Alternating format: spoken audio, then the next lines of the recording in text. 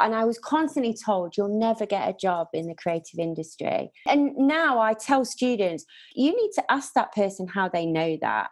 Call them out on that, because the people that say it probably don't know anybody that's ever been for any creative job. People just get used to talking the same language. And I was surrounded by that all of the time. Where are the answers I see? Where are the hopes I need? Answer this for me.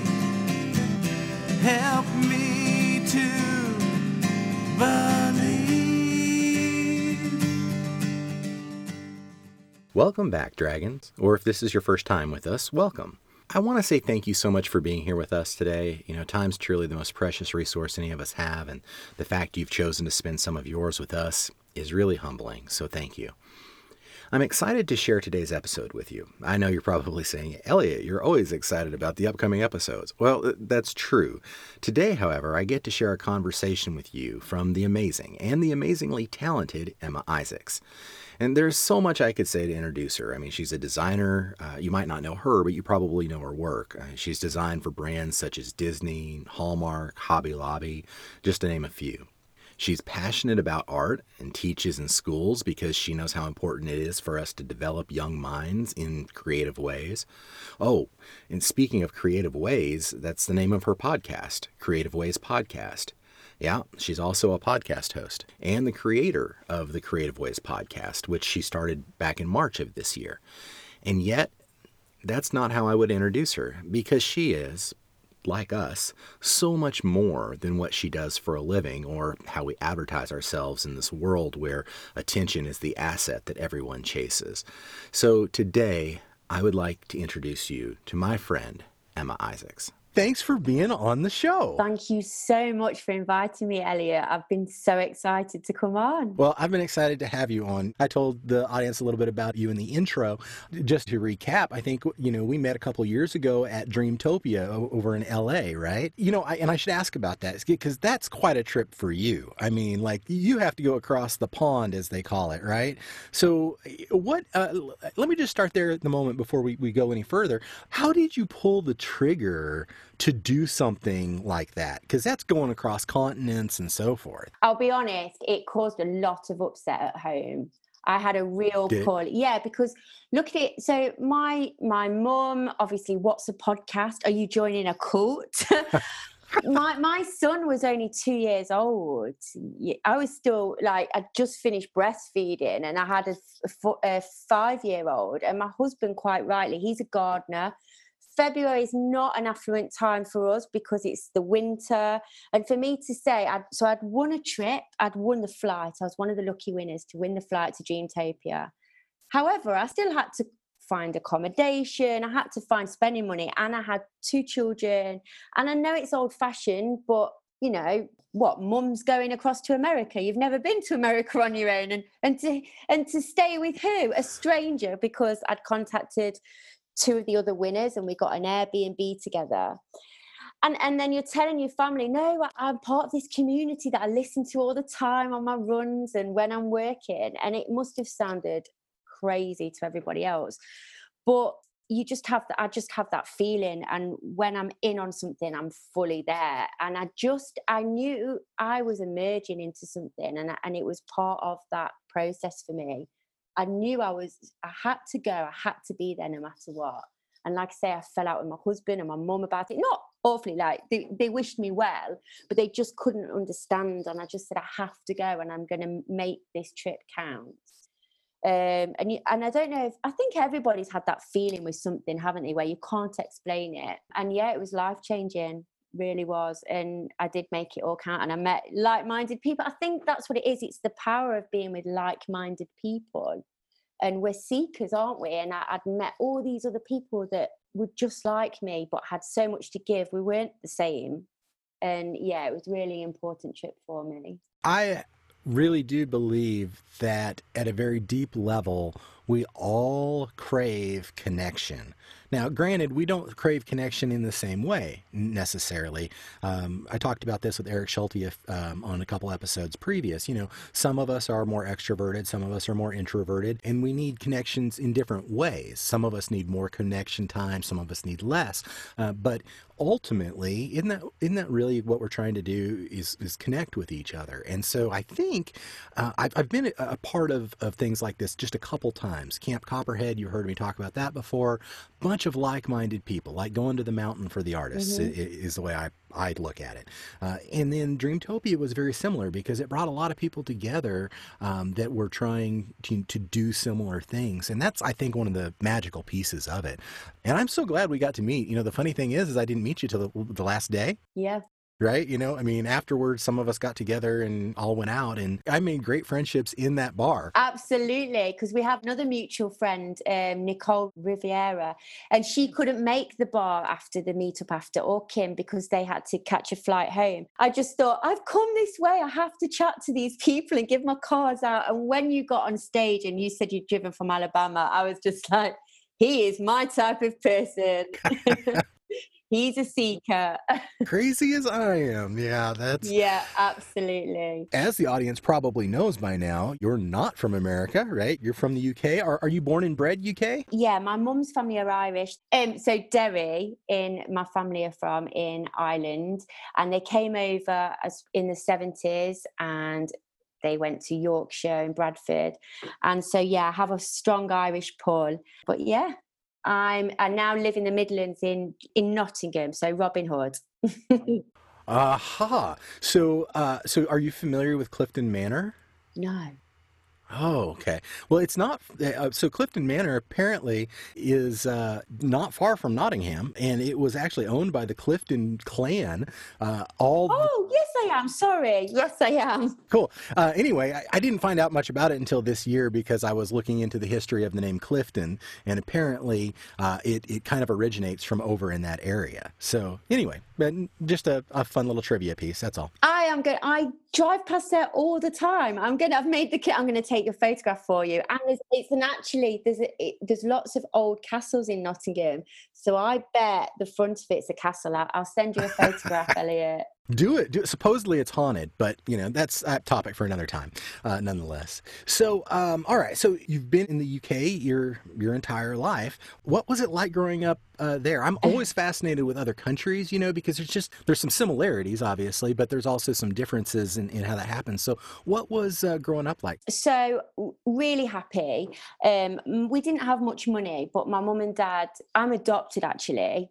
So I felt very fortunate and special. My mum and dad had worked really hard. They always said you were chosen. But, they made me feel really special. And then my brother came along. He's 5 years younger. He's adopted too. And we had a really, really special life. But because of that, my mum didn't work. So I felt really lucky in time and nurtured all of the time. And we went camping a lot. We were in the outdoors all the time. My dad worked really hard. But then he did lose his job when I was 13. And so we had about 4 years of hardship. He fought really, really well to keep the house. But it was a job that he didn't want to do. My dad was he was a carpenter, really. He should have been a carpenter, and he ended up being a buyer. And so I think that was an important lesson to me. You can fail doing something, not that he failed, but he didn't want to do anyway. And all of his other time was always making things. He was so talented. He made all the cabinets in our kitchen, and that was his passion. And I think without me realizing, it was like, I need to make sure I do that. My mum was really good with children. She would have made a great nanny or childminder, but she didn't have the confidence to do it. They didn't have much confidence, and they put it all in me and my brother. I'm so thankful of that. And they said we could do whatever we wanted. They never said go to university or college. It was just be happy. And I will always be thankful for that freedom. So even when we didn't have much money, the other lesson in life that I'm so thankful for is my dad still dressed up in his suit, went down to the library back then, and he wrote for CVs, and he took a job as a caretaker in a local school because he wanted a purpose, and he wanted to show us all that you keep trying. And I'll always be grateful. They weren't proud. We went to church and they would have help off the rest of the church, not in that way, but they taught me some really important values. So yeah, I'm so grateful to them for a lot of things. Sounds like you had a pretty good childhood experience, Absolutely. all things considered. Now, I didn't know you were adopted, and I don't want to make that a real focus point, but I am curious. What kind of challenges did that bring up for you as you were getting older? Were you interested in trying to find the I don't know, I can't remember the correct term right now, but I mean, were you interested in finding your quote unquote birth parents and that kind of thing, or did that cause any challenge for you? I think I went into this thing of, because I was so lucky to have such a great family, I became it was a hidden secret that I wanted to. I wouldn't want my mum and dad to know that I wanted to. It kept coming up, but I would tell my friends, but not them. So it almost came a little bit of a secret because I didn't want to hurt them. And apparently that's really common with females. The males seek. So my brother, as soon as he was 18, he went looking. And then just before my dad died, it was such an important conversation. When I was 21 with university, we went away on a trip and we came back and he picked me up from the airport. And this conversation, he said, do you ever fancy finding your, real family? And I said, oh, no, because I go into this like, no, not at all. And I had already looked on the internet at surnames because it wasn't a secret. They told me bits and bobs sometimes. There was a time when I was a teenager and I said, I'd like to know if there's any for health reasons. So they went and found, there wasn't any. And they told me what they knew. So I knew that it was a woman who didn't want to give me up, but she didn't love my dad enough, and they were Irish and Catholic. So I knew bits. But he said to me in this car journey, if it was me, I'd want to know. And so I was forever grateful. So when he did die, I didn't ever feel guilty. I knew that he'd want to know. And apparently it's really common for a female. It's either when one of the parents dies or when you're ready to start a family, and me and my husband were ready to start a family. So it was kind of both boxes I was changing. So yeah, when I turned 30, I went looking, and there were lovely people. So basically in this car journey, my dad also told me, I already knew that she'd given up 2 for adoption. My brother, who's 5 years older, and he had a wonderful family too. And there's so many similarities, Elliot. His adopted parents got married on the same day as my adopted parents. He lives in Bradford where I work.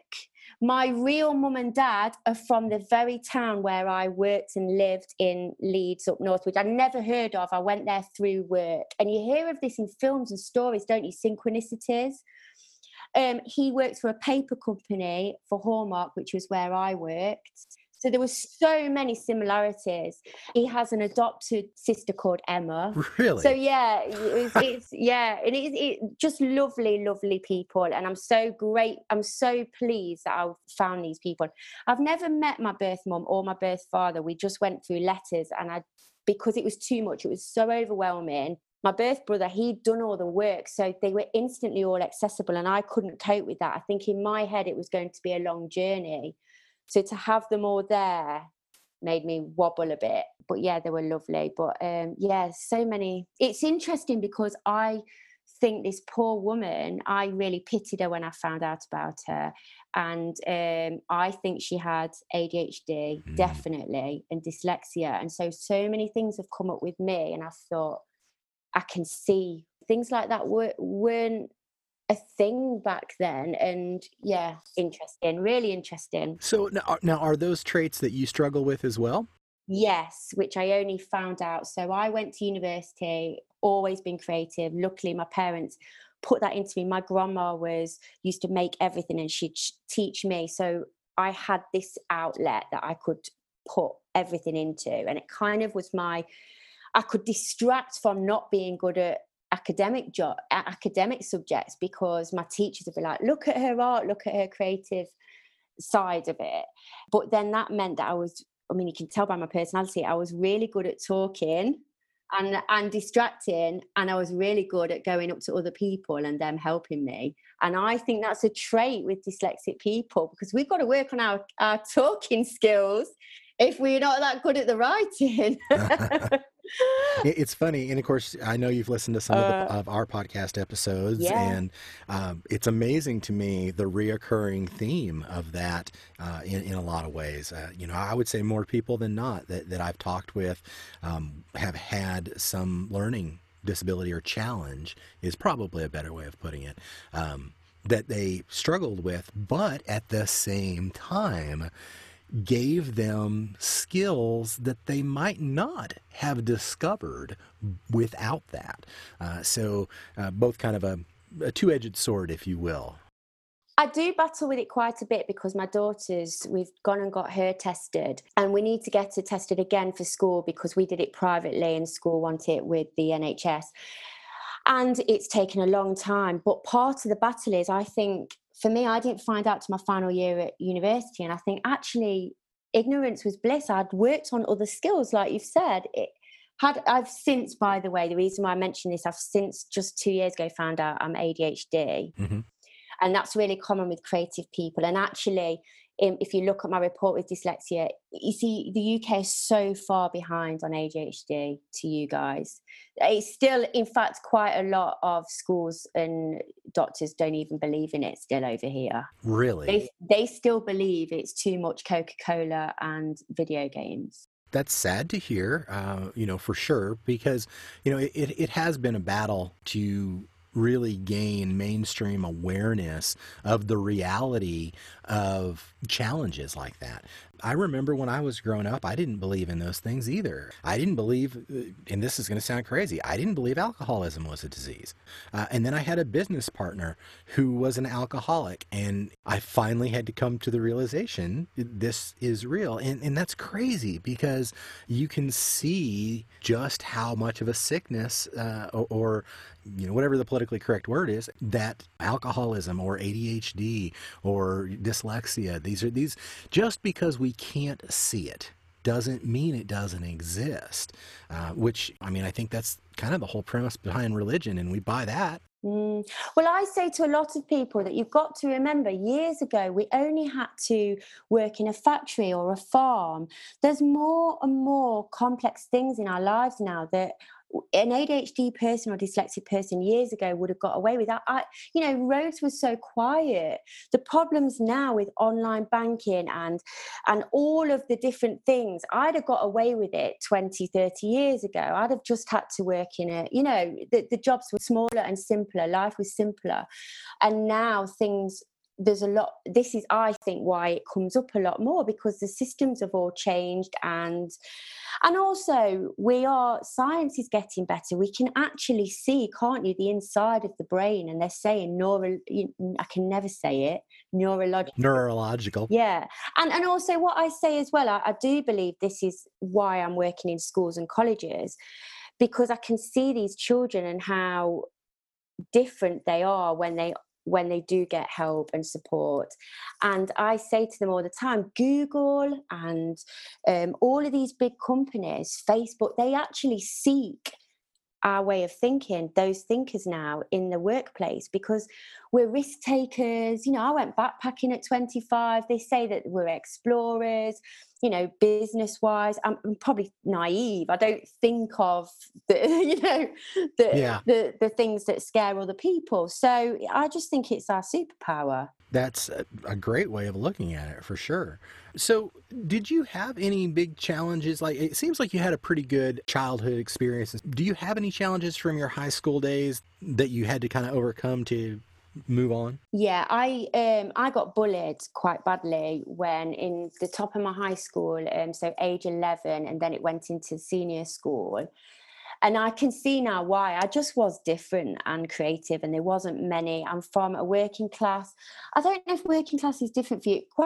I wasn't poor, in that case. I don't know if it's called working class in Europe. Just quite an average family.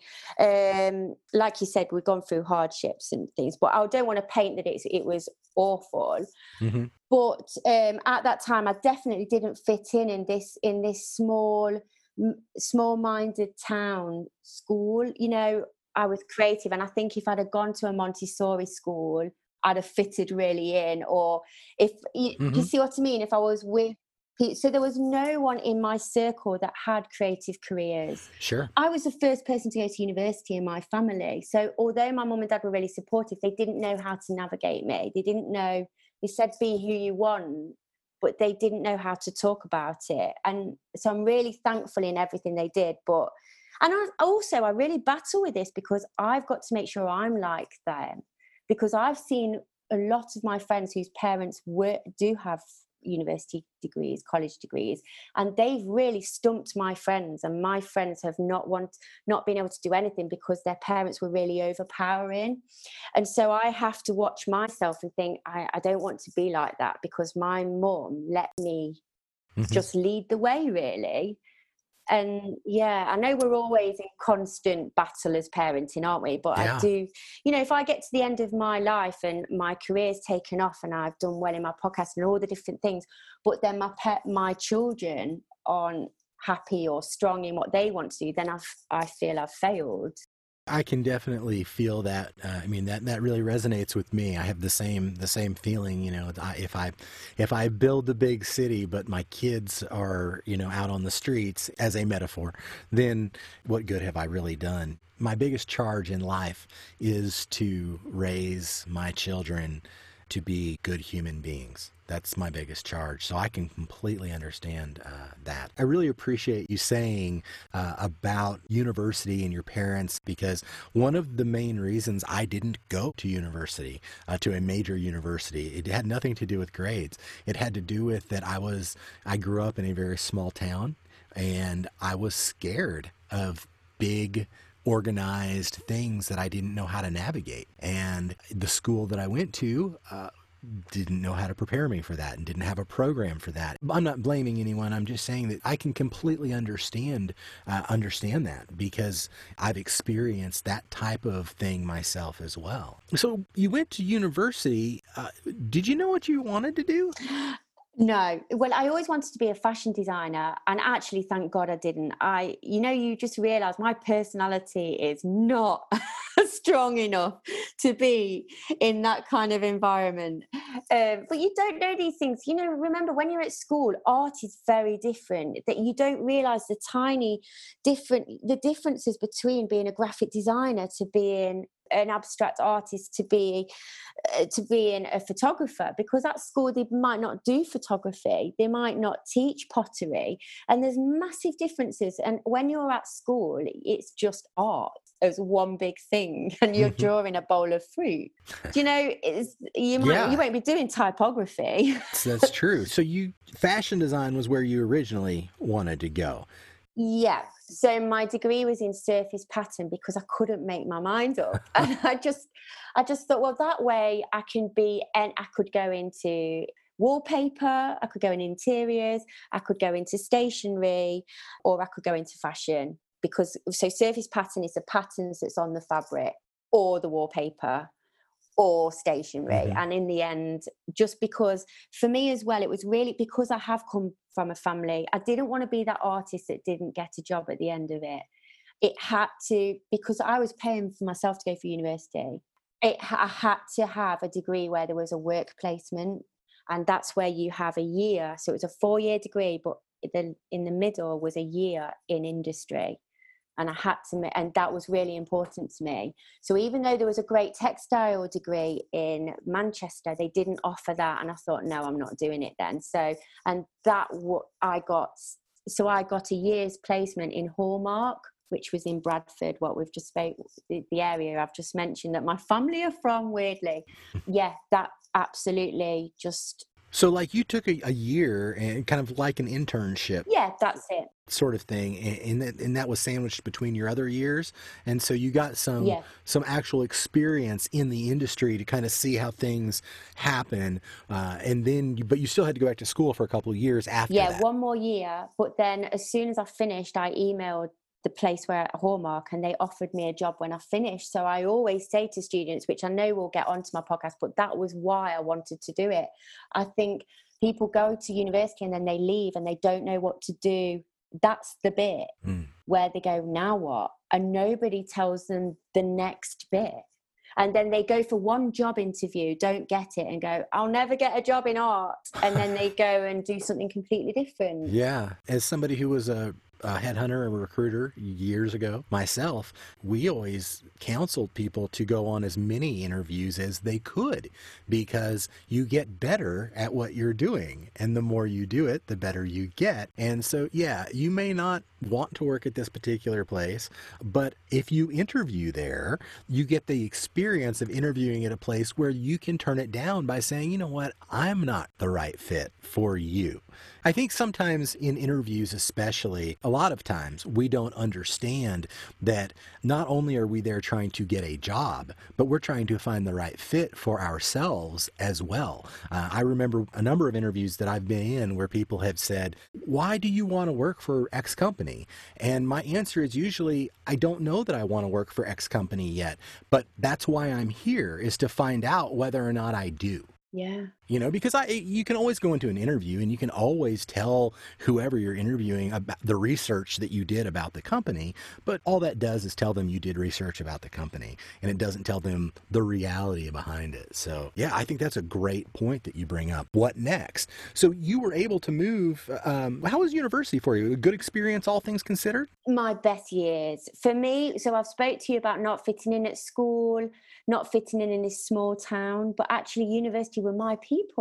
They were creative. I was going to music shows. I was with, all of a sudden I was experiencing. So my mum is the small-minded, scared. I love her to pieces, but she was the one who'd be like, don't go all the way to university. What are you doing? You're not going to know anyone. And I was like, I have to go, Mum. And I'm so thankful. Like, if I'd have stayed at home, I wouldn't have experienced all of that. And now, obviously, the tuition fees are so expensive. More and more students are staying at home. And I, absolutely do whatever's good for you. But I knew I needed to get out. And this sounds so pathetic, but I was watching Beauty and the Beast today with my daughter. And when I see Belle go to the library and she just needs to get out of this small town, that's how I felt all of the time. It's ridiculous. I think that is a normal growing thing, really. I mean, growing up, I came out of a small town, and for years and years and years, I wanted to get out. Like, that was the thing, like small towns, I feel like you need to experience more and see more. But when I came back from traveling, I actually envied I wish I hadn't have gone, because I wanted even more then. And I didn't realize till just this year when I interviewed Kim Floden, she's amazing, from our group. And she said, I'm a seeker. And I thought, wow, I'm that. I've never seen myself. I'm a seeker. Some of my friends are happy to go to the same holiday destination every year, and they're really content. And I envy that, because I'm constantly seeking, and I have to come at peace with that. And I think my children have helped, because it can be a thing. I remember going backpacking and I saw someone who was 60 backpacking. Nothing wrong with that, but she'd never stopped traveling, to the point that I don't know if she even knew what she was traveling for, So you do have to recognize that.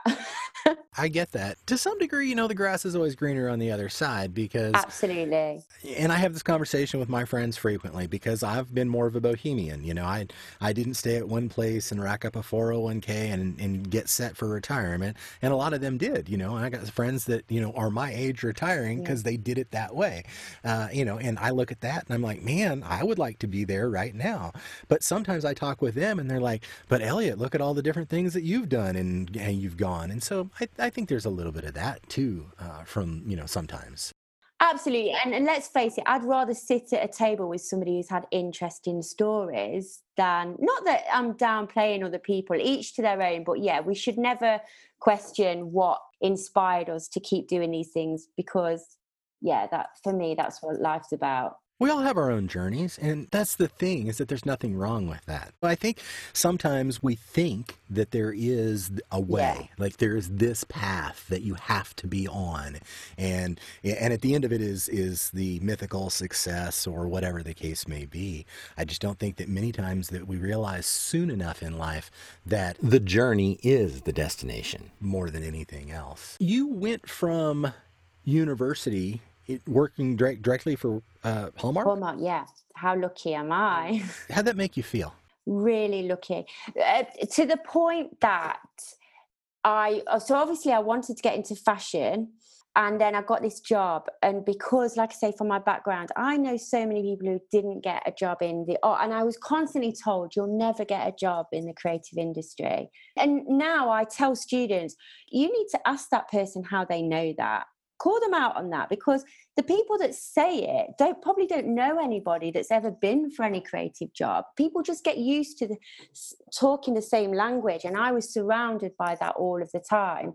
So I took this job, and for about a couple of years, I kept saying, I'm only doing this for a bit because then I'm going to get into fashion.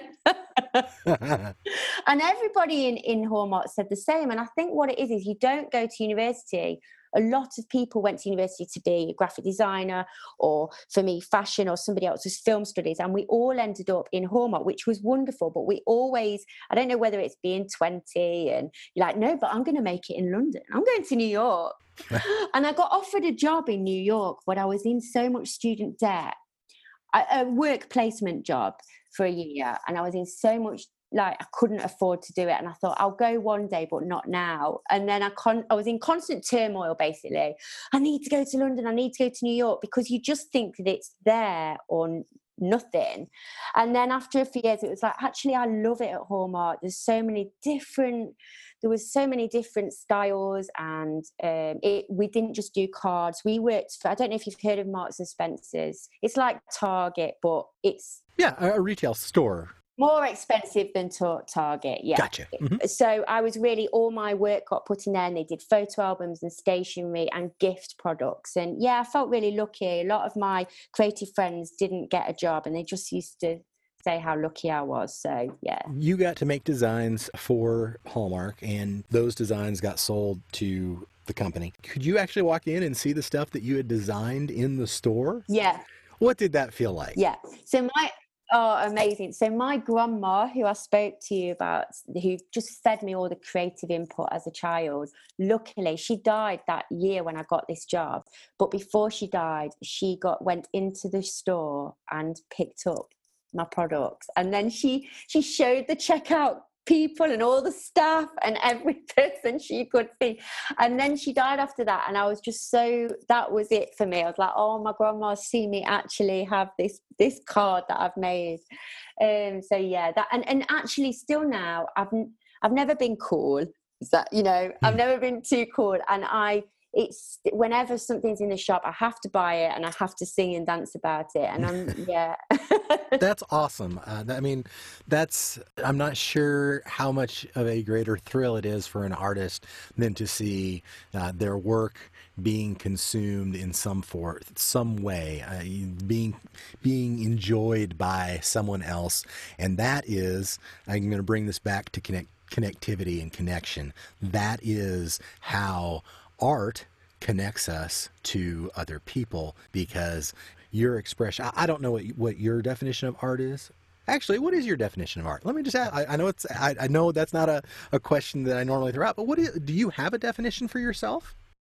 I believe it's a superpower. I believe that it's magic. To have something as a tiny seed in your head and to make it a finished product in whatever way that is, I just find it magic. And whether that's writing, whether that's a song, to get from here to there and the journey that it takes,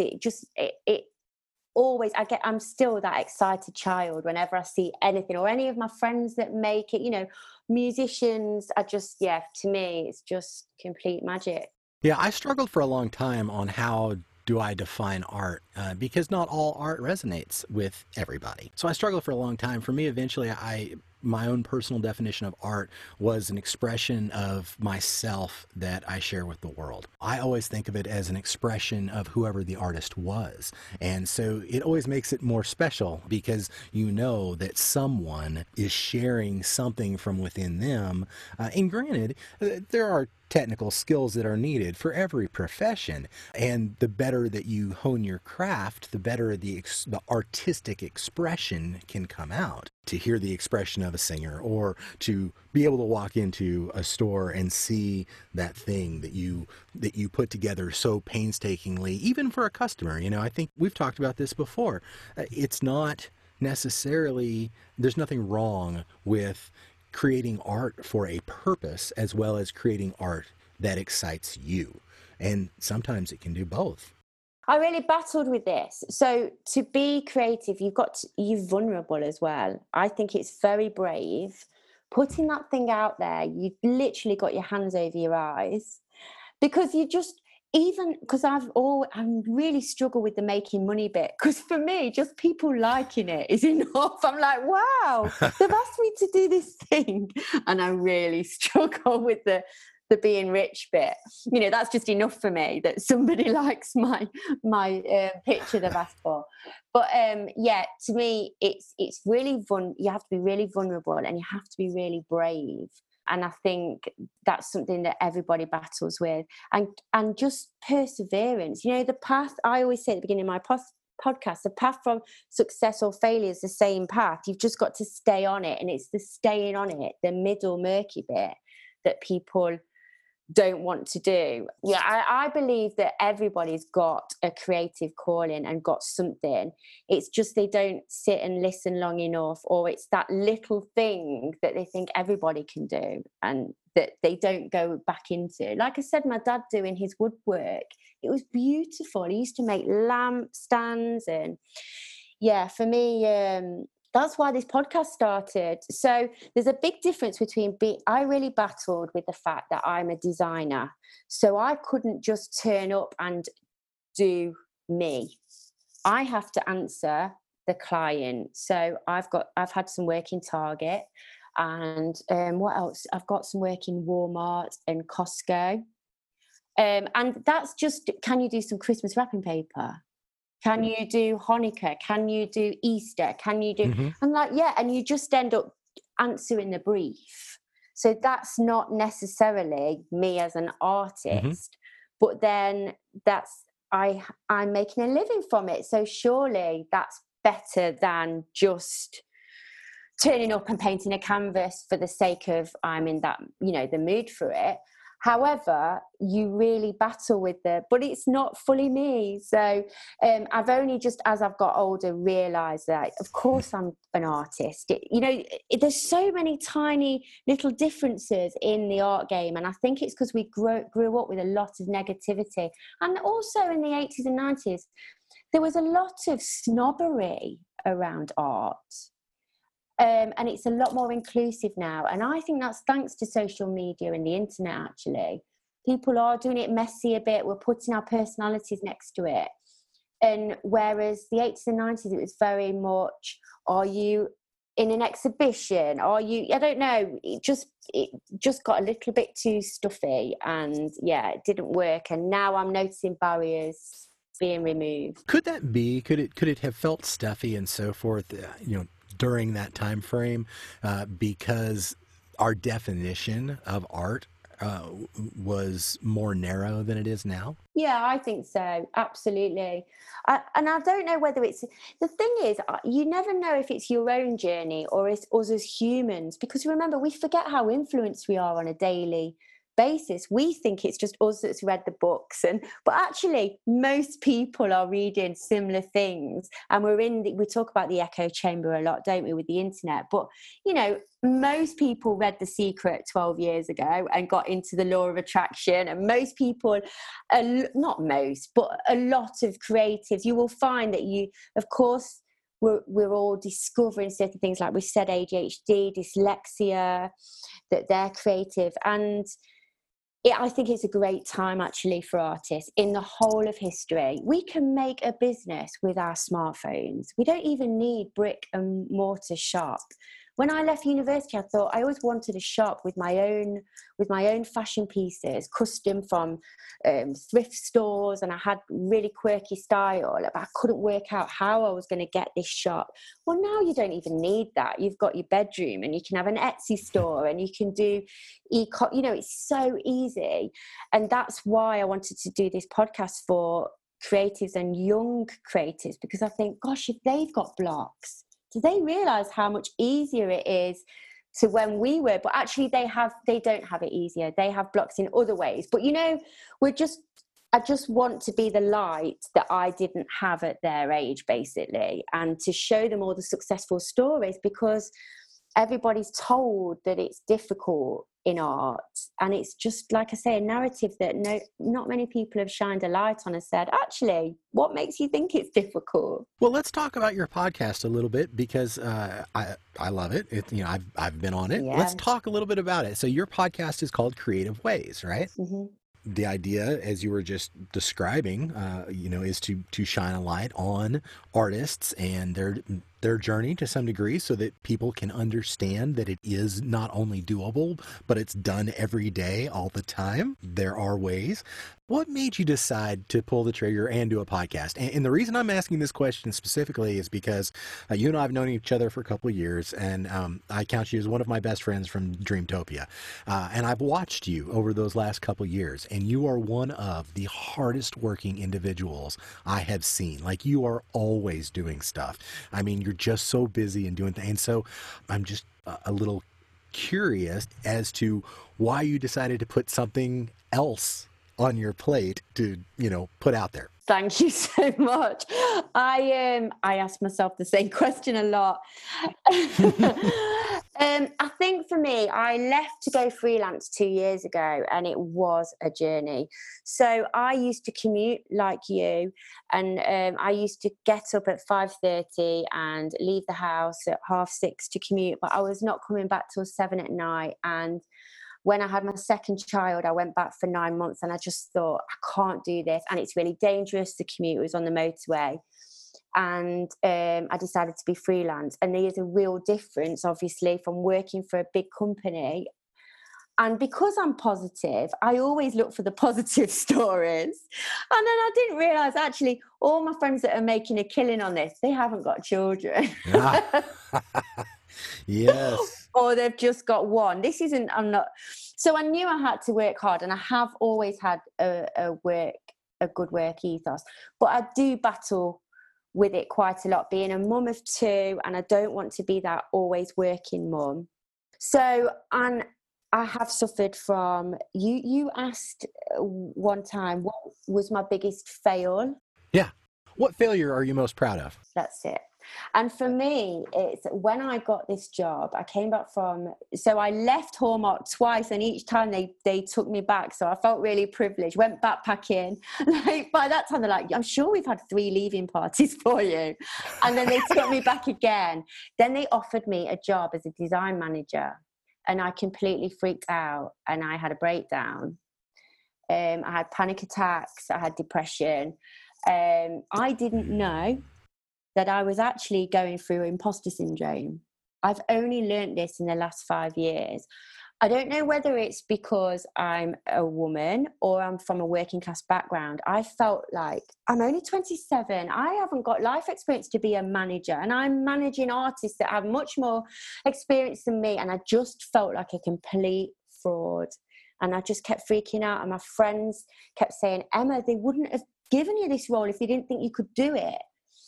And it was the best failure I could have had, because I didn't realise, for me, I can't fake things. I'm all in, to the point that as you know, I'm such an excited bunny. I just always on social media telling everybody I can't lie or fake it. And so I couldn't turn up and feel like that. I have to give, if I'm not doing the role 110%, I have to leave. Now, I left with no job.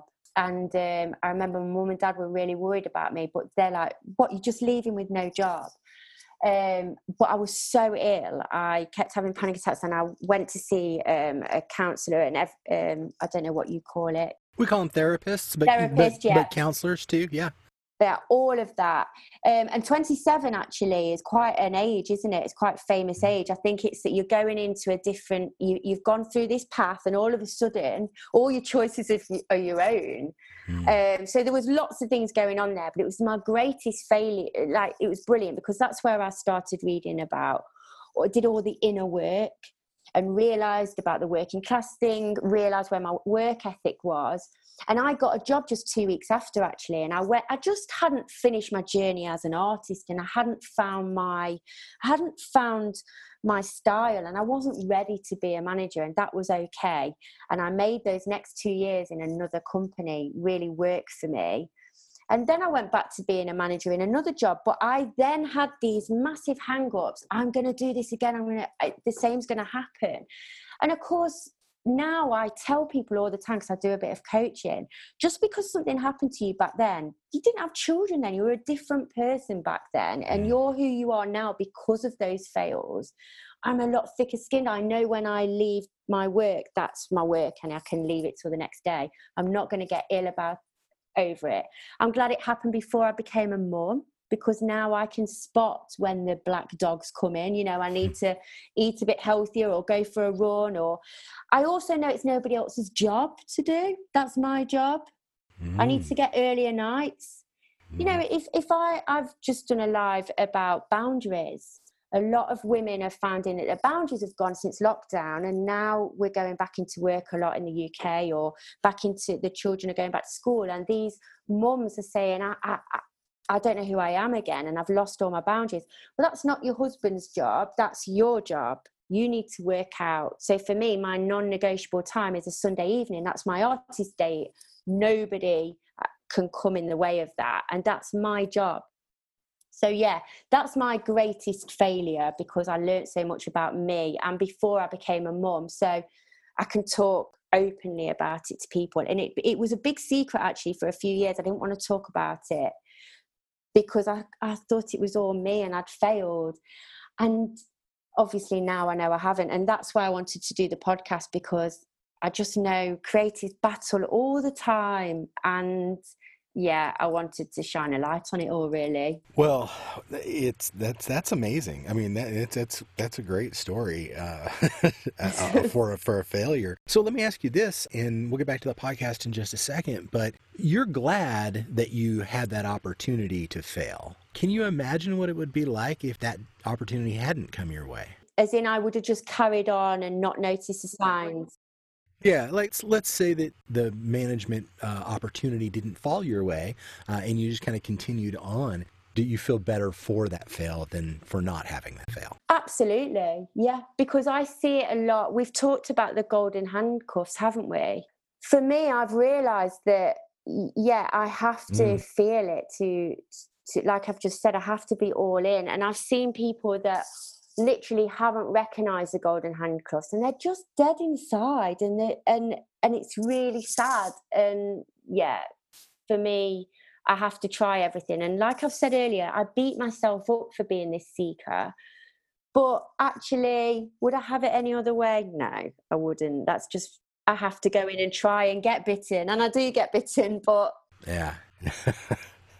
But that's how you learn. You know, that's how we get better. I really dislike the characterization of winners versus losers, not because I have anything against sports or competition or anything like that, but I think the challenge is that a lot of times we take labels way too far. And so if you lose or fail in one place, then we automatically label ourselves or others as losers and failures just because this particular time didn't look the same on the other side of it as you thought it was going to look. How should we label ourselves like that? It makes no sense to me at all. We should not take those labels. We should just understand. It's kind of like taking tests in school. I always hated tests because they didn't get used correctly. It always frustrated me because I always thought that a test in any environment, and it doesn't matter whether it's education or professional or whatever, we all have tests that we take. The tests should be showing us where our deficiencies are so that we can get better. It shouldn't be a test that we're taking that we're going to say, okay, well, this is you. You are the equivalent of this percentage. And that's done way too many times. I think that that's a very valid point. So how has the pandemic changed your business? Yeah, I'm not going to lie. It's been tough. So my husband's a gardener. We're both self-employed. And that's where my working hard has come from. Because obviously I've had to make it work. So for 3 days a week, my little boy goes to a childminder, which, you know, it didn't sit well with me. But at least I wasn't on the road working 50 miles away like I would have been doing. And it meant I can always do the school run. And in my head, I was going to do it for a couple of years. And then by the time my son starts school next year, I will be able to be there to do all the school drop-offs. You know, I'll make it work, which of course I am around. It's only 2 streets away and she's amazing. And there's other children. He loves it. He absolutely loves it. But now it's meant that I've had to get up at 4:30 in the morning to do some work because I'm now homeschooling. I don't know how your wife does it, by the way. That's all I keep saying. Like, how? She does a great job. Well, you know, she doesn't hold a job in the same respect that you do. We're lucky in that she does some online sales stuff part-time to kind of help out. But for the most part, I'm the main breadwinner in the house. And we kind of designed our life around that so that it would made it easier for us to define roles for us, you know, not that she couldn't go out and do something, right? And I've never said you need to stay home, you know, we just... No, of course not. Elliot, I think anyone that knows you knows that you would never, ever dream of being that person. There's no fear of that. And so, you know, she does a great job and it is so much work. Like mothers are amazing creatures. Like I'm in awe of all of you pretty much all the time because y'all do stuff that you just do amazing work. There's just no other way of saying it. Like my job is easier than her job is. There is no two ways about it. And hers, realistically, is more important than mine in a lot of ways, you know, because she's really helping to raise the little ones. So, so you're going to try homeschooling now? No, hated it. I like them not being in the house. That's so bad, isn't it? No, I don't think he is. I sound awful, but it's not good for me. Maybe it's my ADHD. I really battled with it. And also because I'm dyslexic. I can't teach her the things that I'm not good at. You know, with the maths, I really battled with all of that. So yeah, hats off to homeschooling. And I started an art club with the neighbours' children over lockdown because all these schools were being sent maths, English and science. There's a big thing in the UK that art's being pushed out. So I'm on this mission because especially for a pandemic, what do everybody do? They reach for art, create. So many people have, you know, that's what heals us. So because obviously in the UK, you talk about what's it like in the UK.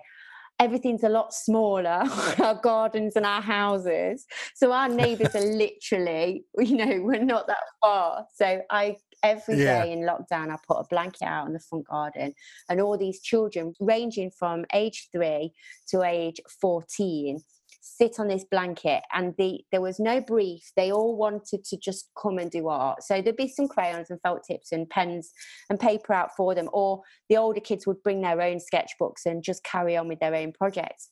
And this was every day from 3 till 4 or 3 till 5. And we made bracelets. They loved it. And I loved it.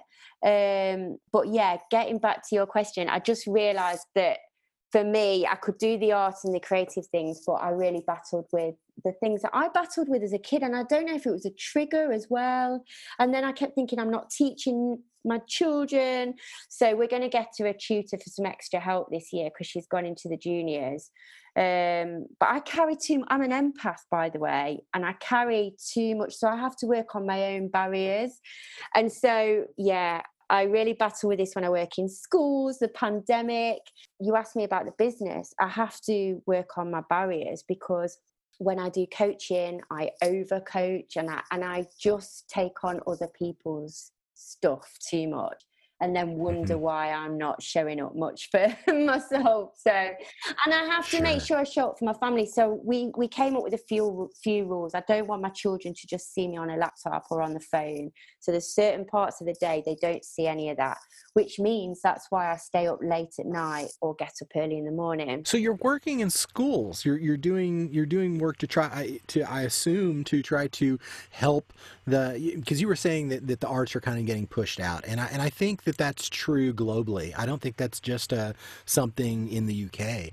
We're seeing a lot of that here in the US too. Music programs are being done away with. Art programs are being done away with it in the primary schools. In the secondary schools, it's a little different because everybody's kind of either paying for or on scholarship for something, and so they can offer more programs. But where the money is all mandated by how many kids are going to your school, it's getting pushed out a lot. And the thing that really, really frustrates me about this is that you don't need the arts and music and creative endeavors in school because of the arts and the creative endeavors. You need them because it helps you learn how to think creatively.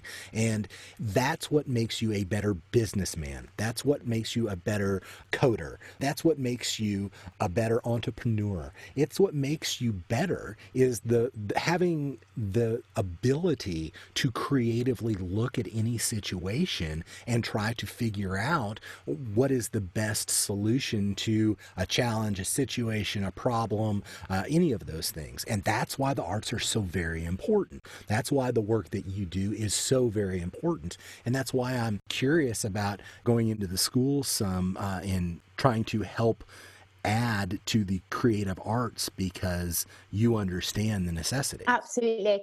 But to the point that it just upsets me as well. So I think that's why so I got upset when my podcast released at the beginning of the pandemic, and I thought, oh no, what an awful time. But now I've realized actually it was a great time because it fed that negative disappointment that I was feeling. I was like, no, this is where I can, my why as it were across, and this is where I can inspire people. Because when so I've been back in a school a week, and it's in a deprived area, and so there's children there that obviously haven't got parents that have done anything creative, and I'll say, oh, listen to this podcast, and I just feel like I'm giving a resource actually. So sorry to keep going on about the podcast, but it does really line up with how we said earlier about me being a designer. So I get given a brief. I'm doing Christmas this week. Well, it sells and I have to do it, even when I don't want to do Christmas cards. 20 years, Elliot, of drawing a Christmas tree. How many different ways can I do a Christmas tree?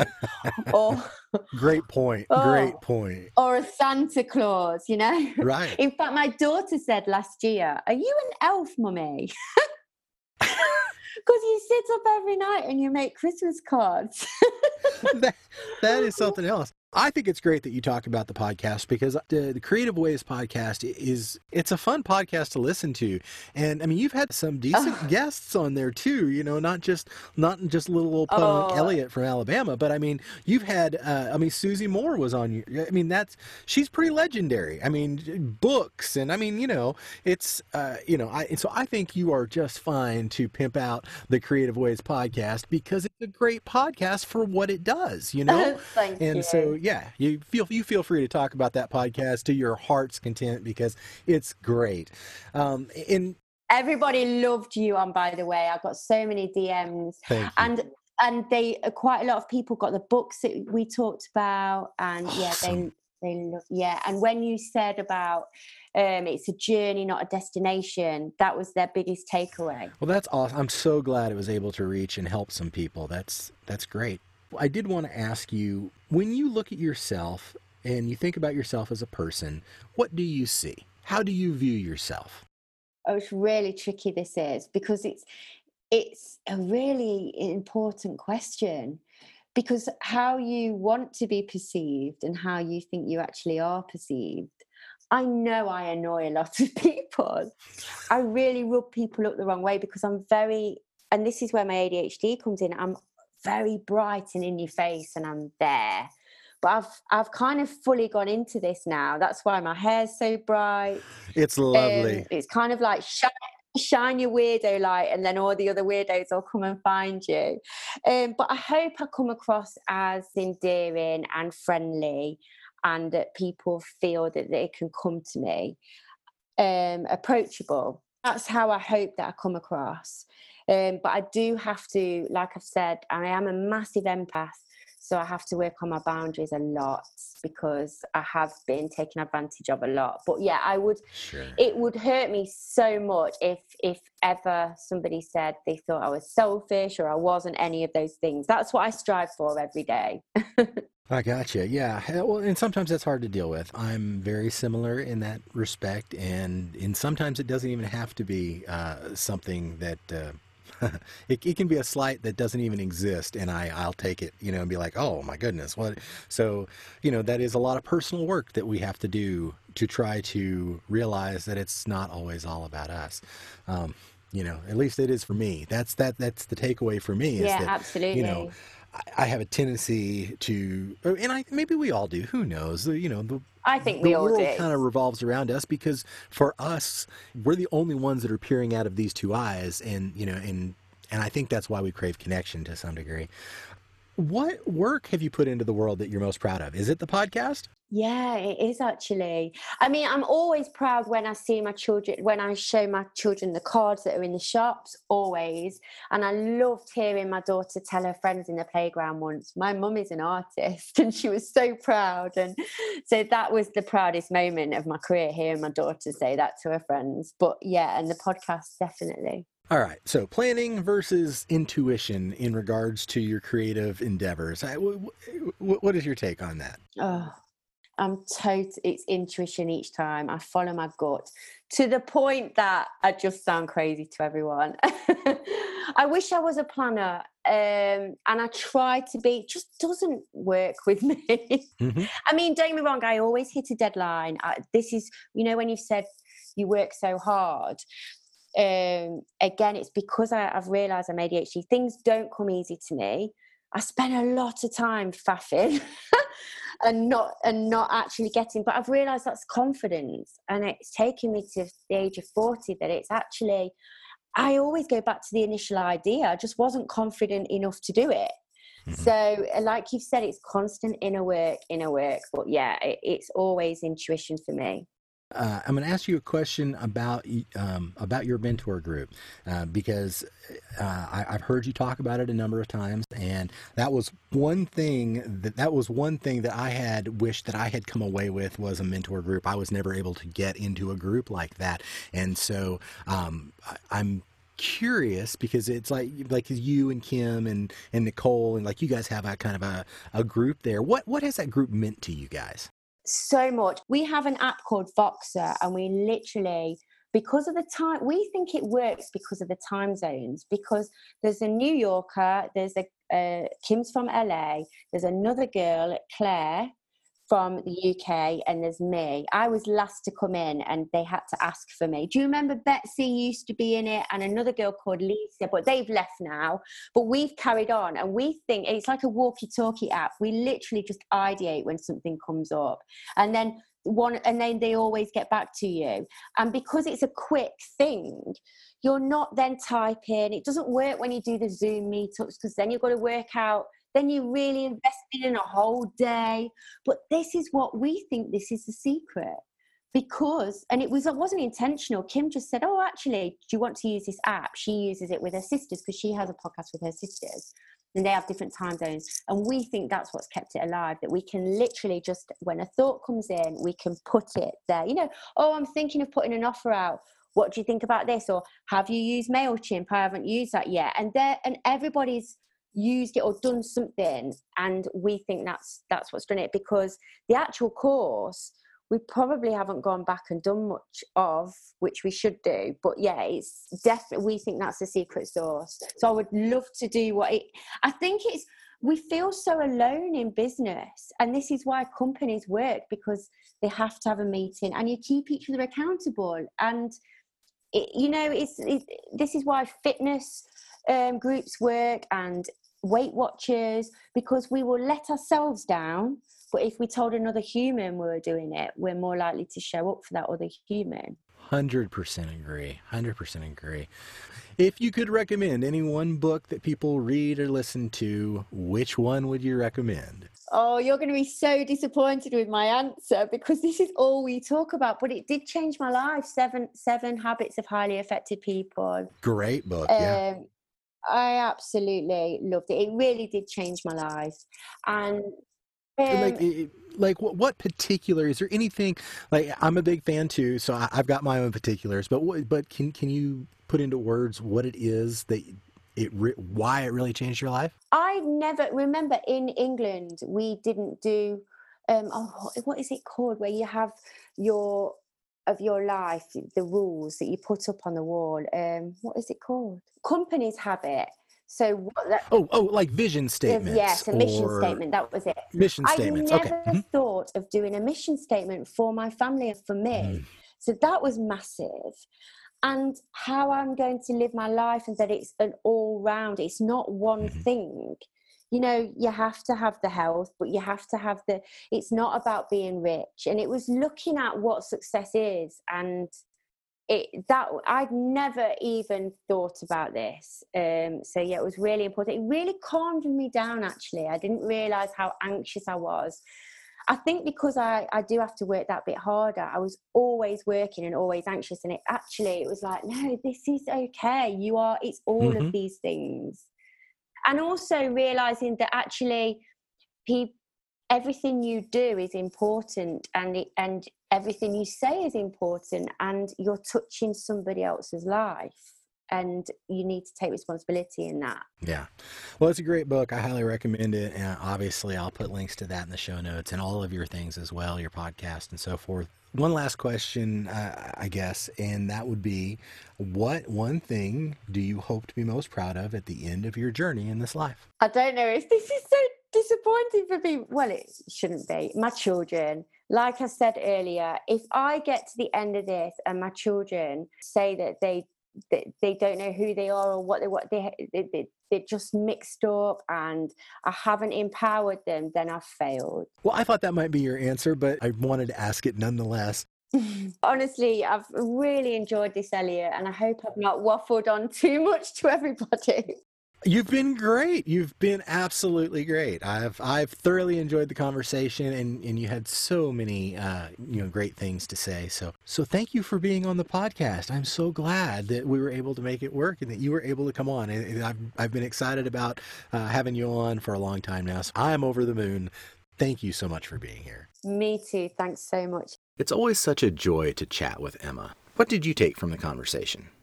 What did you hear in her story that you will remember? Something I heard was some of her struggles are similar to mine, and probably yours. She's struggled with imposter syndrome. She's had to do internal work to make sense of the world around her and how to interact with it. She had to find a way to work and live while still being true to herself. Have you ever quit a job without having another one lined up? I have. It's a scary place to be, but it's much less scary than not being true to yourself. I just love how she looks for the positive in everything, and it's something that I struggle with on a personal level. One of my favorite takeaways from this conversation is how she's come to not believe the cliches about people not being able to make a living from their art. Of course you can. Look all around us. Movies, songs, podcasts, books, all these things that help us survive and thrive in life, all art, all supporting people, all making money in one form or fashion. You know, maybe the path and journey looked different than you thought it would, but that doesn't make it any less valid. It is your journey, after all. I think she might be right. The path to success or failure is the same path. You just have to stay on it. Thank you, Emma. I really appreciate you being here today. Okay, Dragons, go check her out. You can find her on all the social media. I'll have links in the show notes. But you can find her at www.emmaisaacs.co.uk. That's EMMAISAACS. And you can find most of her social media from that location. So check her out there for sure. Also, as I always tell you, you might be plain and you might be ordinary, but you're a dragon. And you can do so many amazing things in this world, and we can't wait to hear your voice.